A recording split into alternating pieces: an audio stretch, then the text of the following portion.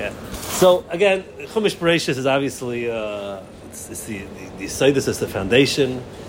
It's everything in here is extremely fundamental to understanding the world that Hashem created, why created, the role of humans, of nations, everything that comes afterwards has this introduction in Chumash Parshas.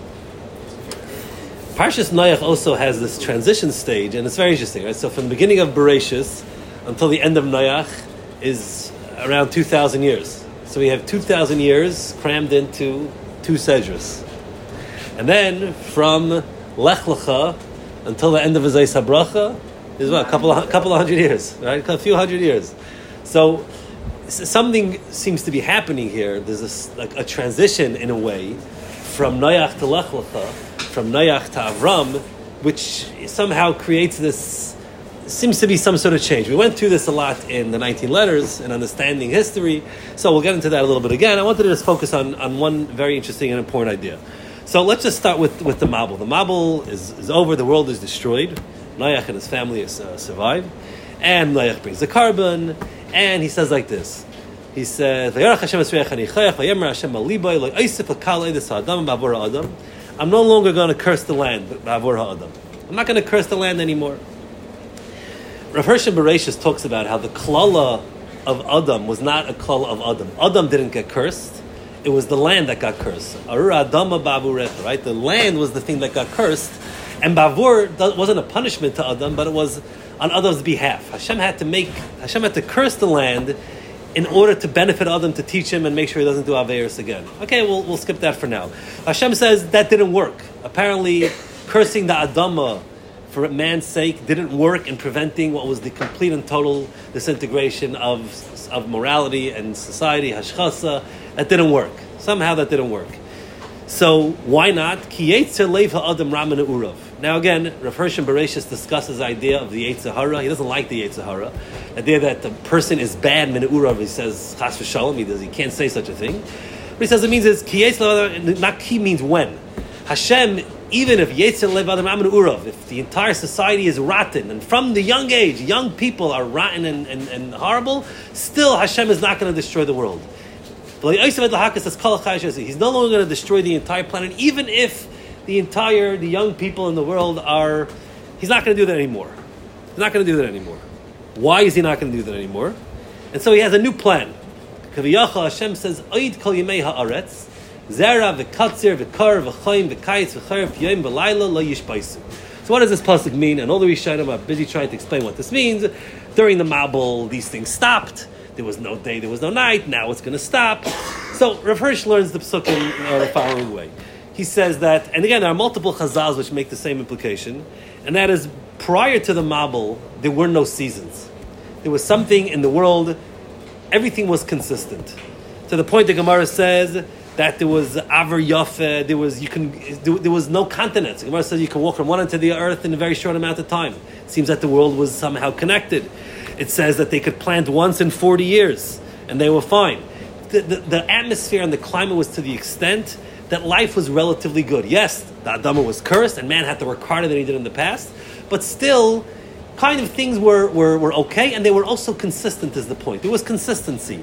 Wherever was one thing in the world, there may have been seasons. There may have been seasons, because I have seasons, but the seasons was consistent. Everything was the same, and there was a tkufa for this, tkufa for that, but there was consistency in the world, and everyone was the same.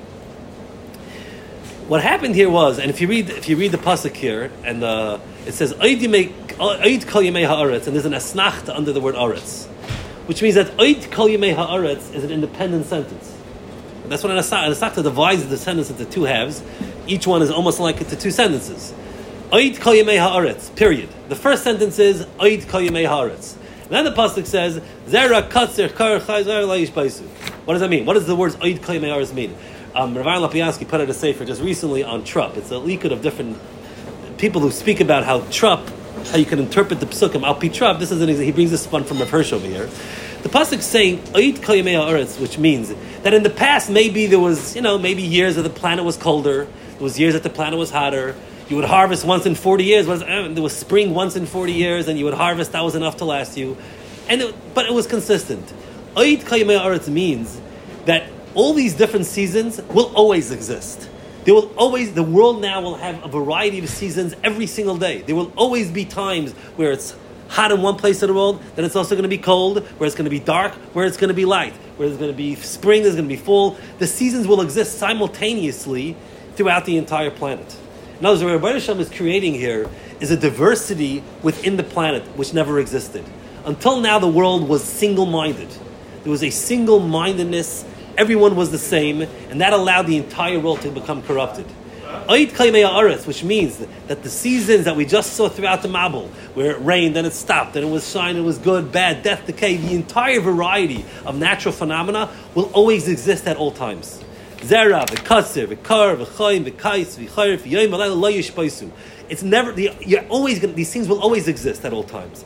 And what happens here is that we've now created a tremendous diversity in the planet. We now have a situation where if you're living in South America right now, you're in the middle of spring and things are about to get beautiful weather. Whereas if you're living in North America, it's starting to get cold. You could be living up in the Arctic where it's dark for 6 months. You could be living in Eretz Yisrael, in Australia. There's tremendous variety. Within the planet also, countries now are divided up into different regions based on seas and rivers. And these things make a massive difference. Massive difference. One of the things that that these historians and they point to, in how come certain areas developed and other ones didn't. How come the Nile? Well, the Nile is not a river which can be traveled very easily. There's cliffs and waterfalls. Certain rivers, the Mississippi, America could develop wonderful. You have a Mississippi, you could go from top to bottom, and you could take boats. Whereas the Nile, right? So these things divide regions and lands. You have mountainous regions, you have valley regions, you have cities, you have coasts, you have inlands. You have a tremendous variety, and seasons and the geography now has divided the world into an amazing variety of places. And what does that mean? That means that you can no longer have a bad idea and a corruptive force take over the entire planet. And even if, yes, we find one area, one city, one country where they're completely corrupted, well, there's people on the other side of the planet that aren't influenced by them because they're completely separate. Yes, Baruch Hashem, now we have modern means of communication and we're able to mix all our stupid ideas. But even then, there's tremendous diversity within the world. There's tremendous diversity within societies which came as a result of the Mabul. Right? Another effect of this, and we see immediately after the Mabul, is that lifespans start becoming a lot shorter. So what does that mean? That means you can have, back in the day, you have a corrupt king who's a powerful, evil king. He can live for 800 years. He can live for hundreds of years, and his evil reign can last all that time. And again, completely corrupt without any help. Now, our lifespans are a lot shorter. And yes, you may have a Meshuggah, a crazy Stalin, but he's going to die eventually. He'll die sooner than later, and that's the end of it. The pasuk of Hirsch says, that Hashem will establish His world by the young people, because the old ideas will die out, and the new ideas will come in. And so now the Rebbeinu Shalom, instead of cursing the land, that didn't work apparently, there's a new mahalach. Hashem won't destroy the entire world, but He'll make sure that you'll no longer have a situation where the entire world could get corrupted.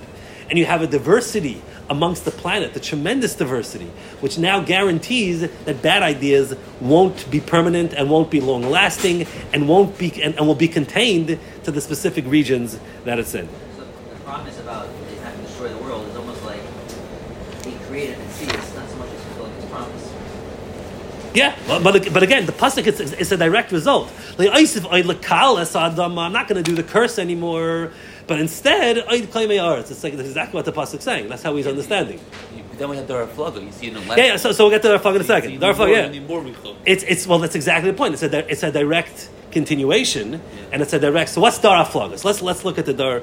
I think the Bali Dikta called the Dara Hapalaga. Right? Is it a pay? I think I don't know. You have to. Those people. They always want to sit next to them by Simcha. What? The Yeshiva guys know what I'm talking about. Right. So in the Dara Flaga, so the pasuk is very interesting. The pasuk says that you have all this division. You have the different families that are growing and all the different Shem, Cham, and Yafes.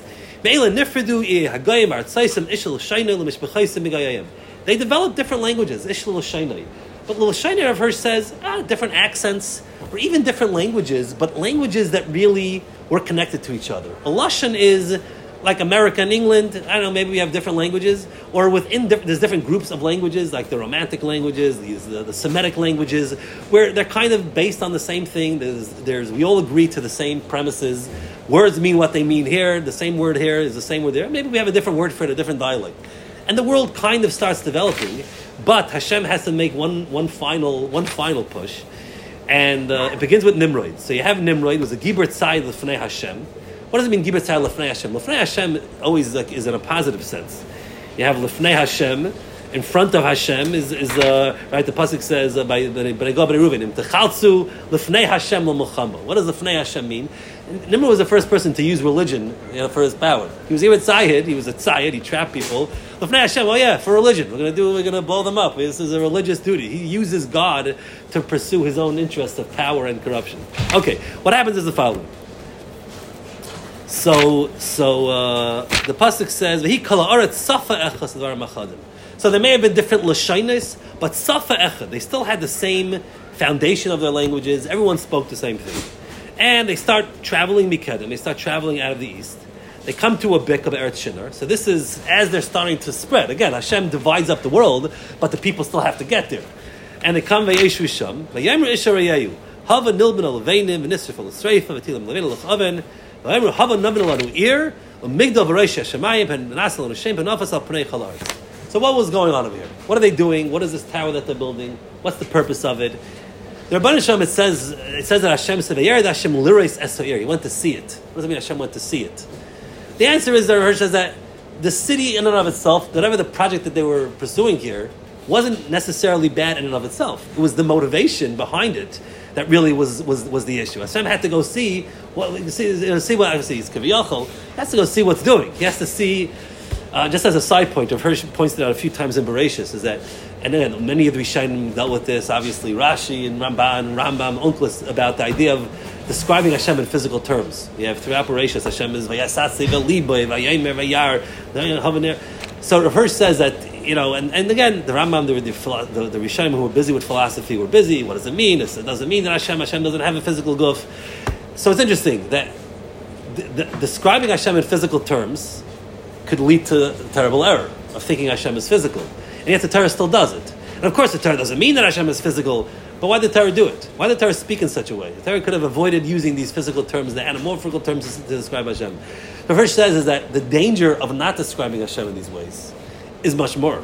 The idea that now we'll start thinking about God as this abstract philosophical entity, which we can't make him real. We can't relate to a God like the God of the Greeks, completely abstract, completely impersonal, is a danger which is much greater. The Torah speaks and describes Hashem in physical terms. Again, it's kaviyachol, so to speak, because not speaking about Hashem this way could actually be much worse. The mistakes that could crop out about not describing Hashem in a personal, real way are much greater than the danger of okay, that's a side point. So what's going on over here? There's a famous Rashbam that says that the chet of the Dara Flaga was that they said they didn't want anyone to spread. Panafas, we don't want the world spreading. And he says, Hashem says, Purvu Maluas Aretz. Hashem said to spread. And then so, we're taught in yeshiva, based on the Rishonim, based on Rashi, that this is a tower against Hashem. They wanted to fight Hashem. Which is, again, even if that's the pshat, you need to understand it a little bit more than just the simple building a tower against Hashem. Even they weren't that dumb to think they could fight against Hashem. Okay, so Rav Hirsch says, doesn't say anything about fighting against Hashem over here, right? Their motivation is that what? V'nasa lanu shem, let us make a name for ourselves. Penafetz al panei chalaretz, lest we be scattered over the face of the earth. That's what it means. Let's build a tower. We want to make a shame for ourselves, so we shouldn't scatter. So what's going on over here? What are they concerned with over here? If you want to build a tower, what are you afraid of? Right? What are you fighting against? You want the community over here. We want to make a shame. We don't want to spread. We want to stay united. What's the opposite? So either, you can be against God, but you could also be fighting against is the individual. We have a community. We have a united people. And what they want to build a tower against, what they want to stand against, is the power of the individual. They want to have a collective society where everyone is the same. And if it scatters, then we lose that. Now, community is a very important thing. Within Klal Yisrael, within the Torah, the idea of a tzibur is extremely important. But it's only if the tzibur is worshiping the same thing that the individual has to worship, this is the Rebbeinu Shalom. When the tzibur becomes an end unto itself, when the idea of community, of country, of nationality becomes the final goal, the goal is country, then that's one of the most corrupting things possible.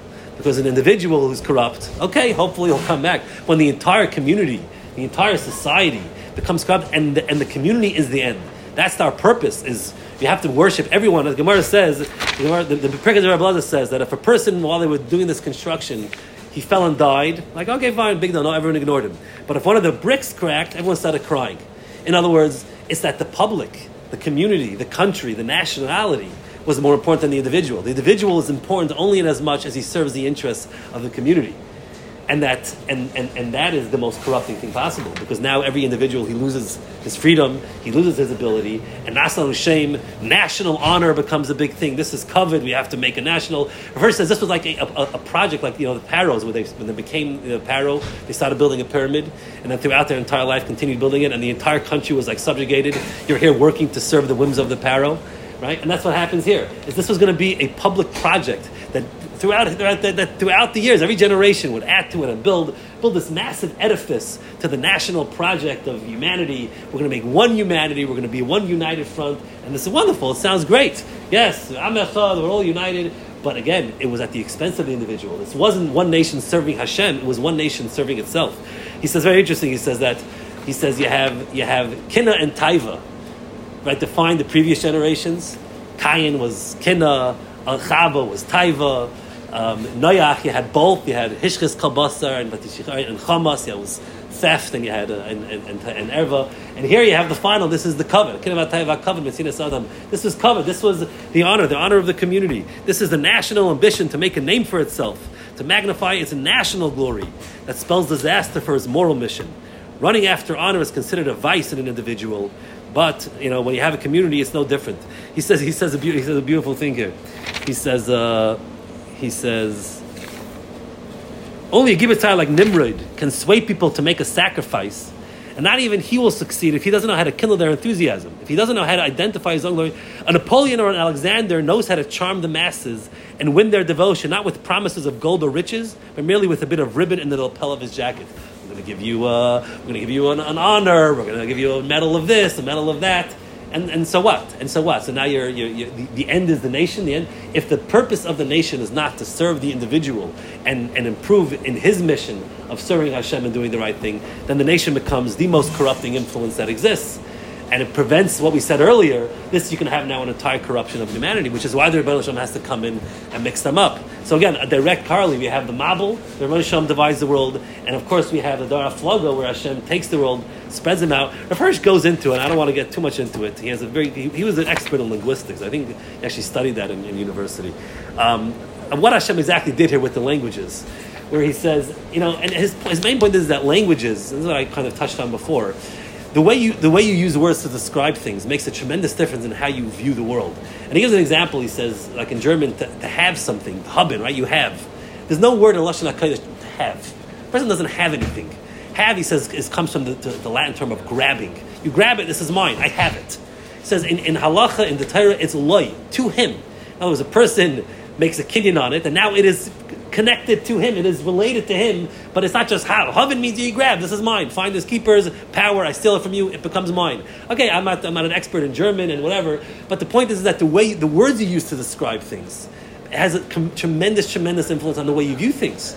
The way you describe things is the way you view things. And the word for king, melech, and that's this idea of influence, of inspiring, as opposed to the idea of a king being this powerful monarch, and the idea of using words. And so everyone had the same language, everyone viewed the world the same way, and that caused this, right? The Rebbeinu Shalom had to introduce this element of like self-consciousness, where people are kind of very individualistic, and no two people could agree on anything, and that caused tremendous problems. And even a good idea has a very hard time spreading because everyone's fighting it. But ultimately, dividing the world this way and giving everyone their kind of own opinions. Everyone has their own idea of things. Everyone views things differently. Countries view things differently. Individuals within countries. I mean, look at that.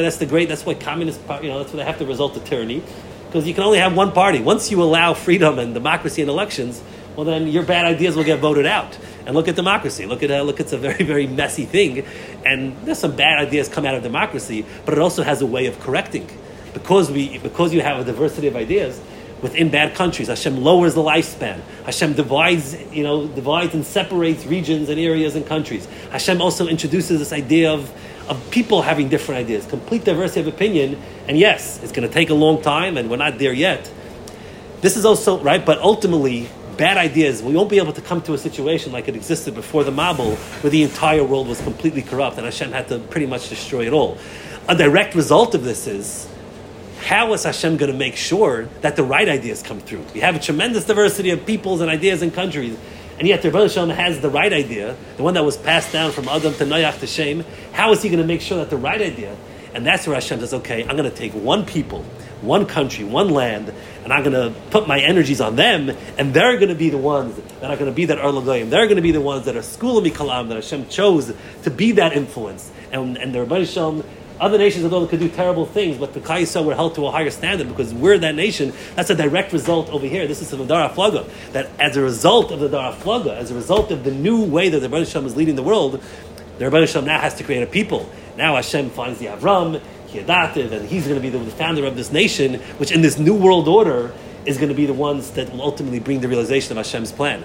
Hashem no longer is going to try to get the whole world to follow his way, because that didn't happen, complete corruption. Instead, Hashem divides everyone and then chooses one nation, and then that nation, they're going to be the ones through their history, through their life. And the Rebbeinu Shalom will ultimately get his message, and the good ideas will spread, and make no mistake about it.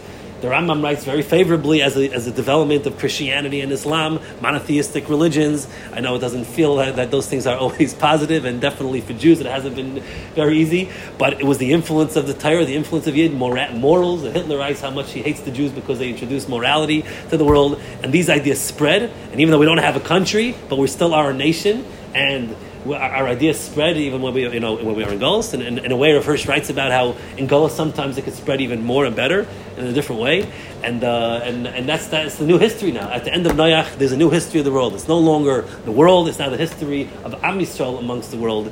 And so again, it's just, to me, it's very. Rav Hirsch writes this at the end of the 19 letters, where there's you had the Rambam and he was talking about all the different philosophies, but the idea of having competing ideas, Rav Hirsch says, is a good thing. It's a positive thing.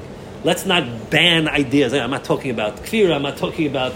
But the idea of other ideas and wielding its influence.